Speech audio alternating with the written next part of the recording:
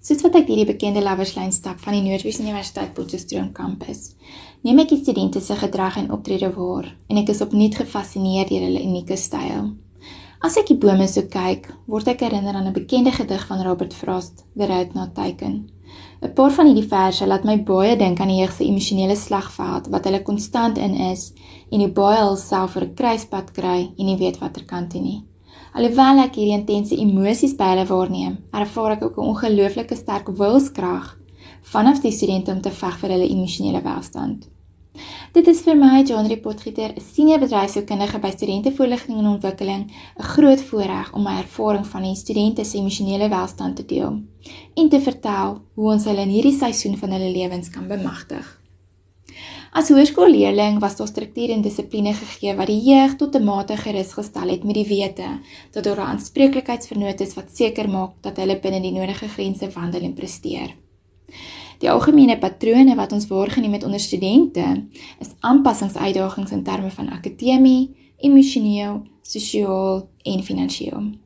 Hulle word oorgegee aan soveel meer vryheid, minder struktuur en instruksies word deurgegee, hulle moet meer en moeiliker akademiese leermateriaal verwerk en daarby is groter verantwoordelikheid op hulle om onafhanklik te funksioneer.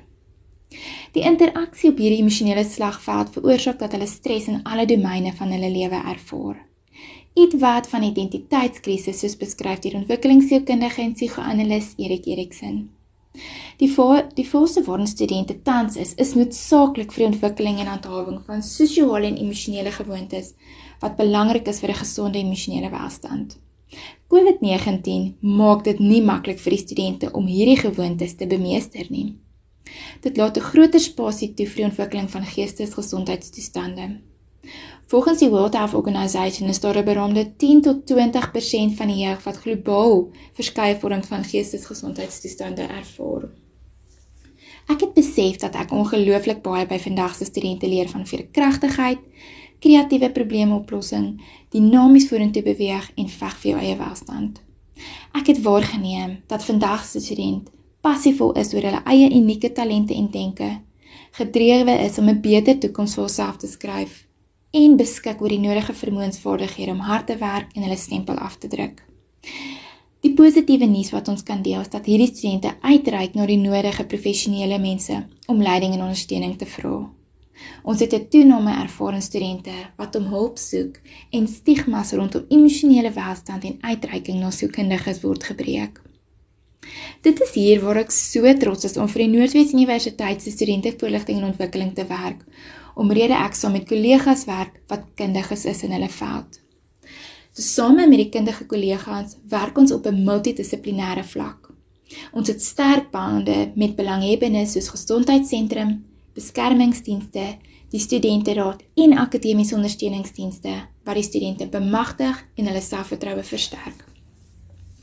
Om af te sluit, doen ek 'n beroep op ouers, raadgewers, vriende en familie en vra hulle inkoop om saam met ons te werk om die studente en jeug van vandag te bemagtig. So hoe kan jy bemagtig en betrokke raak? Ek deel graag 5 strategieë. 1. Laat die studente en die jeug toe om foute te maak. Fasiliteer die nabetragting nie uit die punt van kritiek nie, maar eerder hoe kan ons dit in die toekoms anders aanpak en wat het jy daaruit geleer? 2. Wees die mentor wat aanmoedig, komplimenteer, opbou, kritiese denke uitlok en die studente en jeug laat besef dat hulle alle vaardighede en talente het om sukses te behaal. 3. Gee erkenning aan hulle emosies en emosionele welstand. Soms is dit net nodig om te luister en medelee te wys. 4.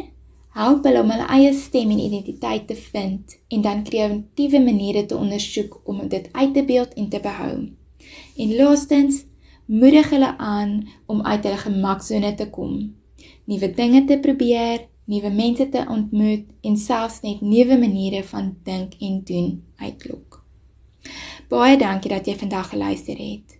Kontak ons gerus by 018-299-2893 om met enige van ons kundiges te gesels en ook oor studentewelstand te gesels. 'n Lekker dag!